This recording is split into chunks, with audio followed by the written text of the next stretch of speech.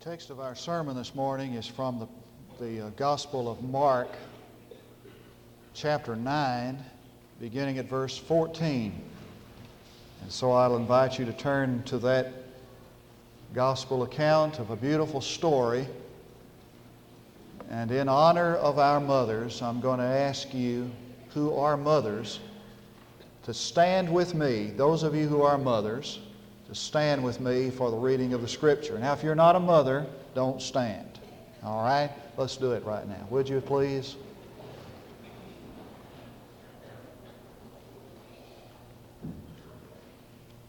And when they came back to the disciples, that is Peter and James and John and Jesus, they saw a large crowd around them and some scribes arguing with them. And immediately when the entire crowd saw him, Jesus, they ran up to him. They were amazed and began running up to greet him. And he asked them, "What are you discussing with them?" And one of the crowd answered him, "Teacher, I brought you my son, possessed with a spirit which makes him mute. And whenever it seizes him, it dashes him to the ground, and he foams at the mouth and grinds his teeth and stiffens out. And I told your disciples to cast it out, and they could not do it." And he answered them and said, "O unbelieving generation, how long shall I be with you? How long shall I put up with you? Bring him to me." And they brought the boy to him, and when he saw him, immediately the Spirit threw him into a convulsion. And falling to the ground, he began rolling about and foaming at the mouth. And he asked his father, "How long has this been happening to him?" And he said, "From childhood. And it has often thrown him into the fire and into the water to destroy him. But if you can do anything, take pity on us and help us." And Jesus said to him, "If you can, all things are possible to him who believes." And immediately the boy's father cried out and began saying, "I do believe, help my unbelief." When Jesus saw that a crowd was rapidly gathering, he rebuked the unclean spirit, saying to it, "You deaf and dumb spirit, I command you, come out of him and do not enter him again." And after crying out and throwing him into a terrible convulsion, it came out. And the boy became so much as like a corpse that most of them said, "He is dead." But Jesus took him by the hand and raised him up, and he got up. And when he had come into the house, his disciples began questioning him privately, "Why could we not cast it out?" And he said to them, "This kind cannot come out by anything but prayer." Thank you. You may be seated.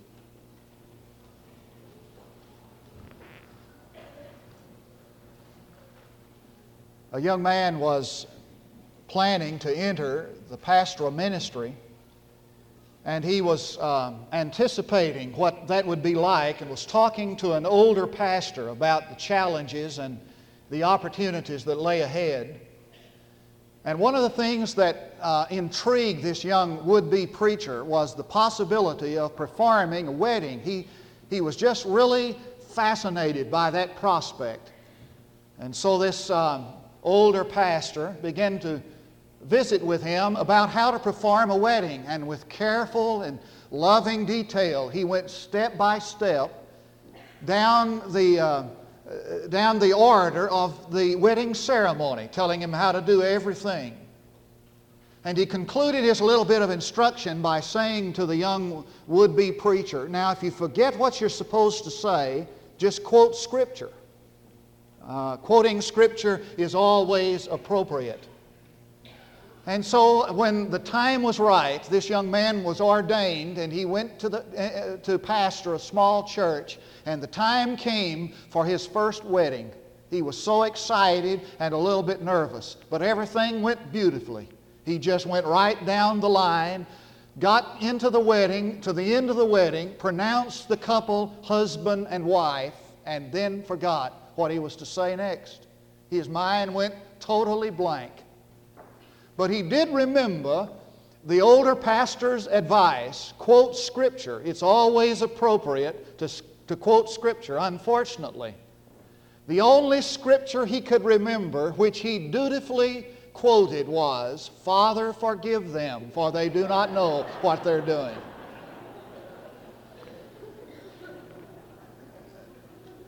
I think this morning that prayer could be pronounced over a lot of homes. For parents who are doing their best at parenting are so ineffective and unsuccessful because we just don't know what we're doing. And not only do we need to pray, "Father, forgive us," but we need to pray, "Father, show us how to be successful parents." We need some kind of role model, some healthy and helpful role model after which we can pattern our lives to give us inspiration and help in this matter of parenting. And such a role model is this nameless father in our text. And I want to use this man, this father, as a model this morning to preach a sermon under the title, "How to Be a Successful Parent." Oh, I know it's Mother's Day, but it's also Parent Dedication Day. And you know what happens on Mother's Day for most of us? Really, Mother's Day is an indictment to most of us, a reminder that most of the spiritual help and influence and strength in the home comes from the mother, and it was never meant to be that way. And so I want to speak this morning not just to parents in general. I want to speak to fathers here in particular. And I want us to use this nameless father as an example of what it means to be a successful parent. Now the question is, what is so great about this father? What was so great about him that makes him an effective role model after which we are to pattern our lives? Well, in the first place, he gave priority to his responsibility as a parent. Now, you can see that all over this text, as a matter of fact.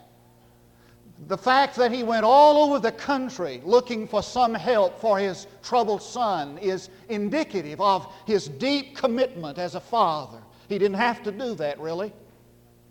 He could have said to his wife, "Honey, it just takes all the time and energy I've got to make a living. I mean, just everything I've got to keep our heads above the waters, to keep the wolves away from the door. I just don't have time or energy for the children. I'll tell you what I'll do. I'll take care of the responsibility at work if you'll take care of the children or the home." Or he could have just ignored the problem, or he could have recognized it and just resigned himself to the fact that this is one of the inevitable crosses that life thrusts on our back, and I'll just have to bear it. These are normal responses for the modern home. But he didn't follow any of these cop-outs. He recognized the need as a parent that he had, and he started out in search. He started out seeking some miracle worker, some pious saint who could help him with his son. And behind that responsibility lined up every other responsibility. And he gave parenting first priority in his life. I can just imagine him going one day to work with this heavy burden of a son, troubled son, on his heart. And if it took place today, it would look something like this. As he walked into the office to his boss, and he would say, "Sir, I need some time off. My boy needs me now. He's the only son I've got. I want some time off so I can take care of my son." And I can hear the boss saying, "Well, how long do you need? I need you here at work. I don't know how long it's going to take. But I'll be gone as long as it's necessary to deal with the need of my child." "Well, I'm afraid I'm going to have to find somebody else if you can't tell me how long you're." We've got a business to manage here." "Well, I love my job, and I'm dependent upon my work, and I don't know what I'm going to do without the income, but my boy is more important to me than my job." Or I can see him, maybe a merchant, as he gathers his employees around him one day and says, I'm leaving today and I'm going to take care of my responsibility to my son. And if it gets to the point where you have to close the doors on this business, close the doors, because my son is more important to me than my business. Can that be said of you? I heard a man say one day that he was busy getting to the top, a successful pastor. He said, I was preaching somewhere every day at noon, some civic organization. I was on the move. He said, every night I was in great demand as a preacher, as a speaker. And he said, I labored and I was getting ahead in my responsibility. I had a heavy schedule. He said, one morning I went out to check with my secretary as for the schedule of the day. And he said, I noticed an entry there I didn't recognize. Saw the name, didn't even recognize it. Said to my secretary, well, what's this appointment? A couple of hours just marked off in the afternoon. The secretary said, oh, that's your daughter's name. She came in this week and said, would you find some time when you could put me down so I could spend some time with my dad? He just hasn't had much time with us lately. And he said, the secretary kind of looked at him and said, it's none of my business, sir, but I think he needs to spend some time with your family. And the intensity of this man's commitment to his role as a parent is seen in the language of this text. Now the Luke account says that the father said to Jesus, Master, I beg you, look upon my son. He's the only boy I have. That word beg is a heavy word. It's used also in the Gospel of Luke by a leper. And one day Jesus passes by and the leper says, Master, I beg you, make me whole. It was the most important thing to him to be cured of his leprosy. It's seen again in the 21st chapter of the Gospel of the book of Acts. And the mob seizes the Apostle Paul and he stands before the crowd and uses the word and says, Oh, brethren, I beg you, hear me. It's a matter of life and death. And every time this word is used in the New Testament, it expresses an intensity of desire, an urgency of purpose, a priority of concern. And it's the same way in this text. It is as if this father is saying to Jesus, Oh, Master, my son is the most important thing in the world to me. And I've got to have some help for him. If I can't have help, I don't know what I'm going to do, but I want you to know that this is top priority with me. Can it be said of you? Can it be said of you this morning that your commitment as a father and as a parent has top priority? Now listen to me. A question I want to ask myself. Are you as serious about succeeding as a parent as you are about succeeding in your business? Do you invest in the life of your children just as carefully as you invest in stocks and bonds? Do you spend as much time developing the life of your children as you do your backhand or your golf swing or your business or your body? When I was in West Texas, I had a man in my church who raised cattle. He was had these hybrid cattle, beautiful cattle. It was of such a man that this poem was written.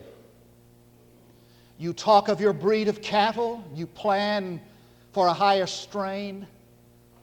You heap up the fruit of the pasture and double your measure of grain. You call on the wits of the nation to better the farm and the pen. But what is your word for the homestead? Answer, you breeders of men.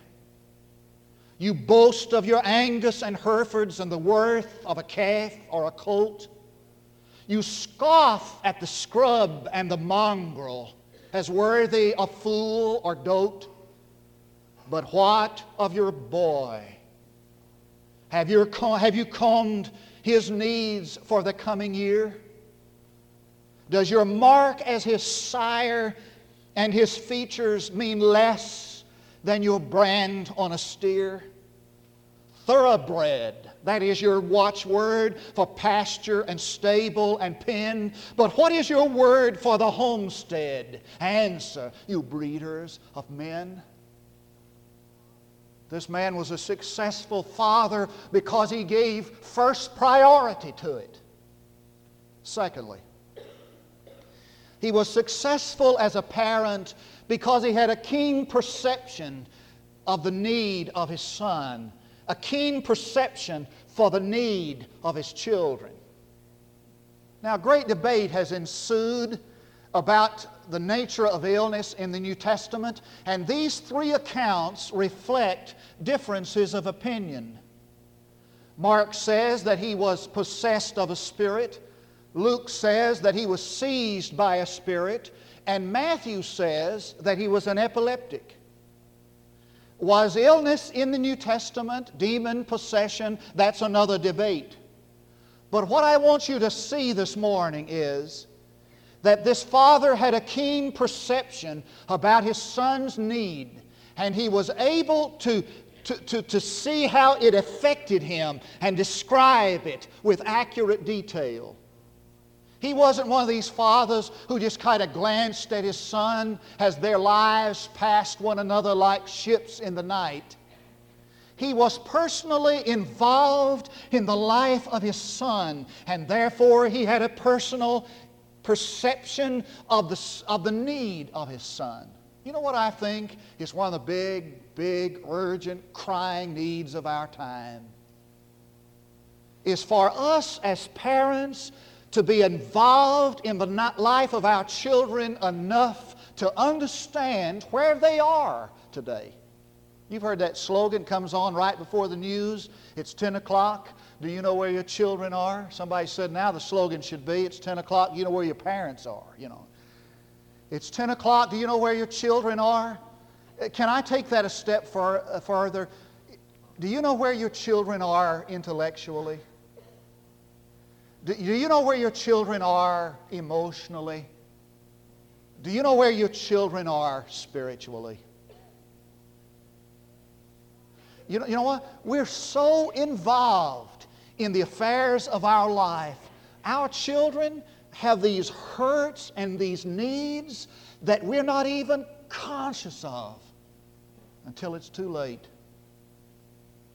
And I heard a woman, as they interviewed her last week on Channel 5 News, as she's meeting with this group of people over in Plano concerning crisis among children, among teenagers, and teenage suicides. She said, my son had polo shirts and Izod shirts, and I worked 8 and 10 hours a day so he could have everything else other boys had his age. And she said, I didn't realize until it was too late that what he really needed was me. Said that over television. It's not some preacher talk. I didn't realize until it was too late that what he really needed was me, and I wasn't there. The Pennsylvania Journal of Police Enforcement ran this letter not too long ago, written by a boy who ran away from home. They found him and asked him to come back. He wrote his parents a letter refusing. This is the letter. Remember? When I was about 6 or 7 and I used to want you just to listen to me. I remember all the nice things you gave me for Christmas and my birthday, and I was really happy with those things about a week at the time I got the things. But the rest of the time during the year, I really didn't want presents. I just wanted all the time for you to listen to me. Like I was somebody who felt things too. Because I remember even when I was young, I felt things. But you said you were busy. Mom, you're a wonderful cook. And you have everything so clean, and you're so tired so much from doing all those things that made you busy. But you know something, Mom? I would have liked crackers and peanut butter just as well if you'd only sat down with me a while during the day and said to me, Tell me about it so I maybe can help you understand. End quote. If anybody asks you where I am, tell them I've gone looking for somebody with time, because I've got a lot of things I want to talk about. Do you know where your children are? Are you involved in the life of your children so you understand where they are? What I'm talking about is being available. Now, I'm not talking about, living the life of your children. I heard about this lady who said, since I have only one life to live, I'm going to live my daughter's. I'm not talking about having a child as a substitute parent. I'm talking about being available to them. Cross-cultural studies have indicated, would you listen to this?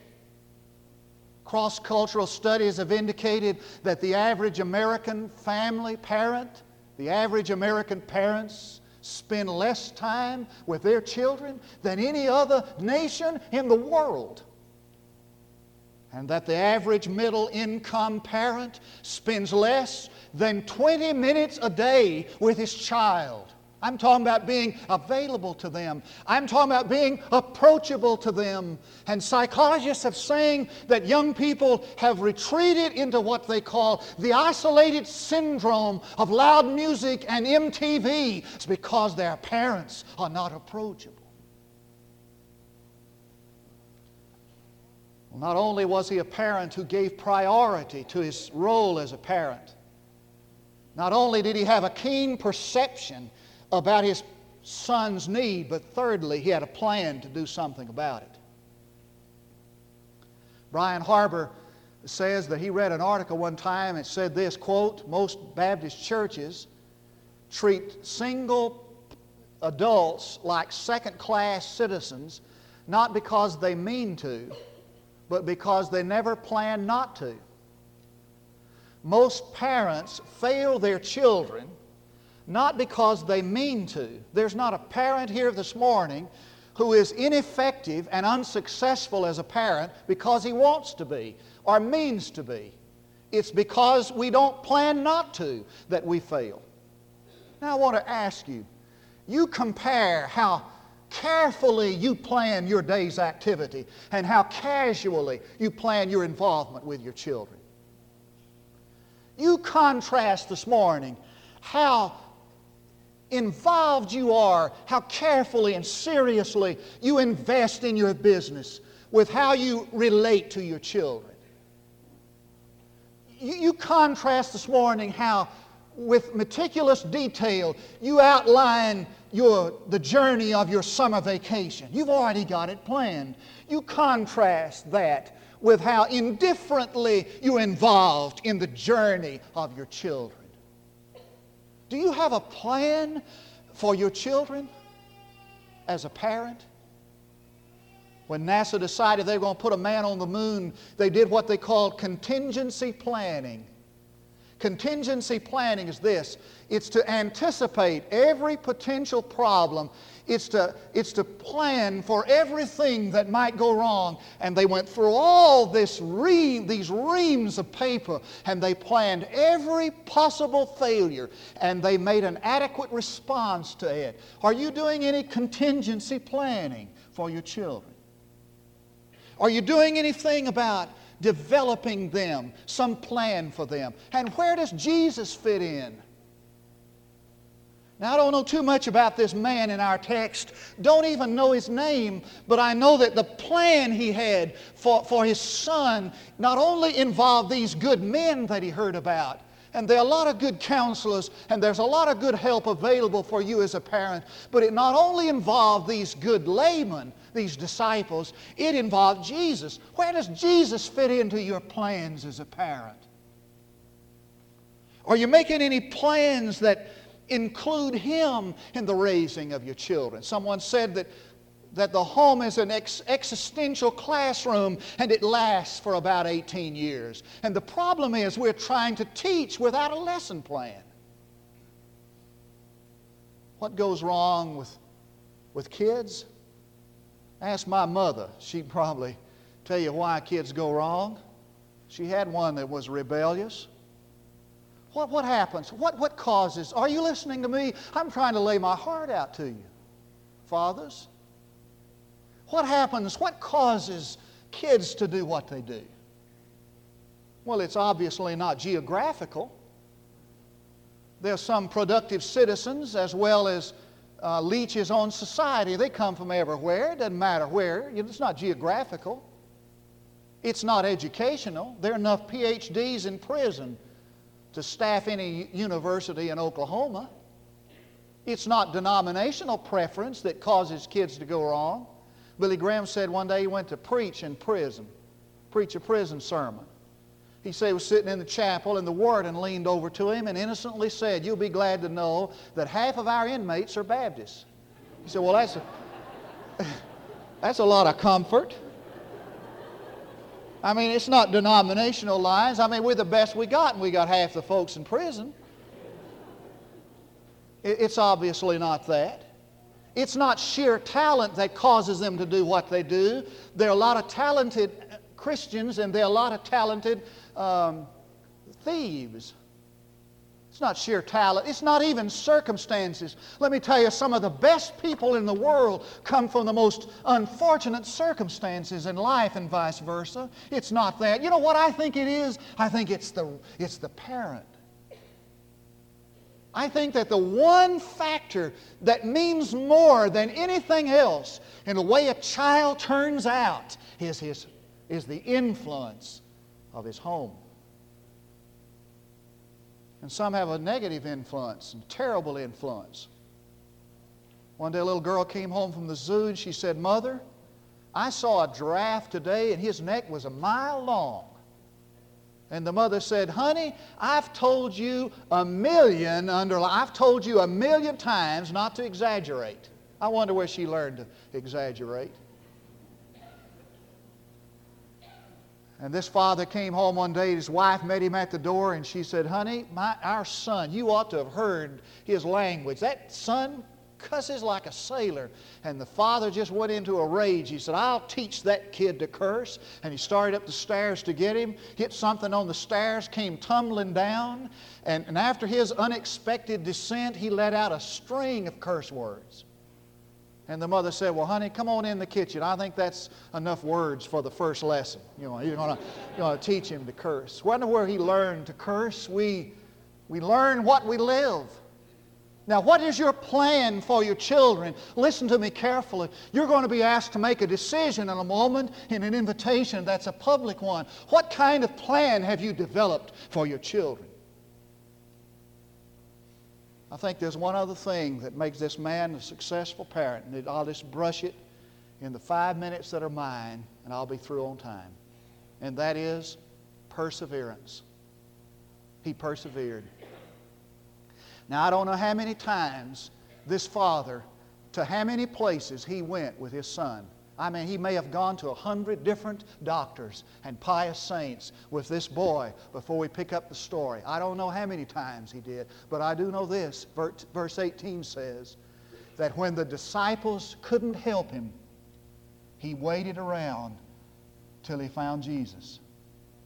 And he stayed even though he had been perhaps 100 times to others, and had come to these disciples who had miraculous power within their control. He was going to stay to the last resort. He was going to stay until the last hope. Mark Twain used to chide himself at how much money he invested and lost in new inventions. He said there were always new inventors coming up to him and saying, "Would you invest in my new invention?" He was so gullible, it just looked like it would work, so he'd write him a check, and it always failed. And he said, "Finally, I learned my lesson. So when the last young inventor came to me and asked me if I'd go in and as an investment in his new invention, I said, absolutely and positively not." That young inventor's name was Alexander Graham Bell. And his invention was a talking machine known as the telephone. I think it's more than just a story about Mark Twain. I think it's the parable of most parents we invest and invest and invest in the life of our children, and we see failure, and we see failure, and finally we give up, and the next investment might have been the success. A next investment of time, the next investment of prayer, the next investment of concern, the next investment of a listening ear, the next time you bring them to church, the next time you read the Scripture with them, the next investment might be the one that pays the dividends. Don't give up. Don't give up. Now listen to me. The time has come for the tide to turn. We've got to do something. We must do something about the condition of our world. We must do something, and it's got to begin in the home. I'm asking you this morning, be honest enough. Be honest enough to the question, does your children, does your family have first priority? If you're given first priority to your own recreation and fun and personal fulfillment, if you're giving first priority to your work, stop today. Stop today. Begin to perceive your children. Ask God to open your eyes to the needs of your children. Every one of them is different. Perceive where they are. Find out where they are. Don't wait another day. And begin to develop you a plan. There are all kinds of helps, but the greatest help is found right here in this Word and the person about whom this Word is written. And start today with a commitment that you will not stop until that child is trained in the nurture and the admonition of the Lord. And make a promise before God and before men that you'll do it. Would you join me in prayer? Father, we come to you as parents struggling with our own problems and needs. So harassed by our own responsibilities and needs just to live and survive, that we neglect the most precious thing in all the world, the gift of a Christian home, lovely children. God, convict us as to what is most important. And if we have any desires, any personal ambitions that would cause our children and our home, our wives to hurt, to be destroyed, God, I pray that on our knees, on our faces, we'd give it to you. I pray for every father, every parent in this place today, that you'll help us, not just forgive us, but to help us be successful parents. For I pray in the name of Jesus and for His sake. Now in a moment we're going to have invitation hymn and invitations. I want you this morning to do the hardest thing you've ever done. Father, I'm going to ask you to reach over and take your wife by the hand and say, I want you to go with me. Just taking her by the hand will say it. I want you to go with me to the altar because I'm going to dedicate myself and our home to God, to give it first priority with me. And I want you to go with me because you're a part of the plan. I'll need your help. I'm going to ask fathers to do that. And while fathers are coming with their wives, with mothers, there might be some of you, your husband would not be able to come with you, but you'd come as the leader of your home at this point in time. to make that commitment. Young people, it may be up to you. And then I'm going to ask you to come this morning, if you need to do this, to come and give your heart and life to Jesus Christ. First time. I talked to some this week who may come this morning. I'm praying they'll come, publicly professing their faith to Christ here. They've already done it in a private way, coming today. And maybe you need just to come and join the church because God is leading you to place your life here. Parents, I'll not talk with you. You'll just come and stand here. The rest who are coming on these other decisions, I want to visit with you just briefly. Let's do it right now while we stand. You come.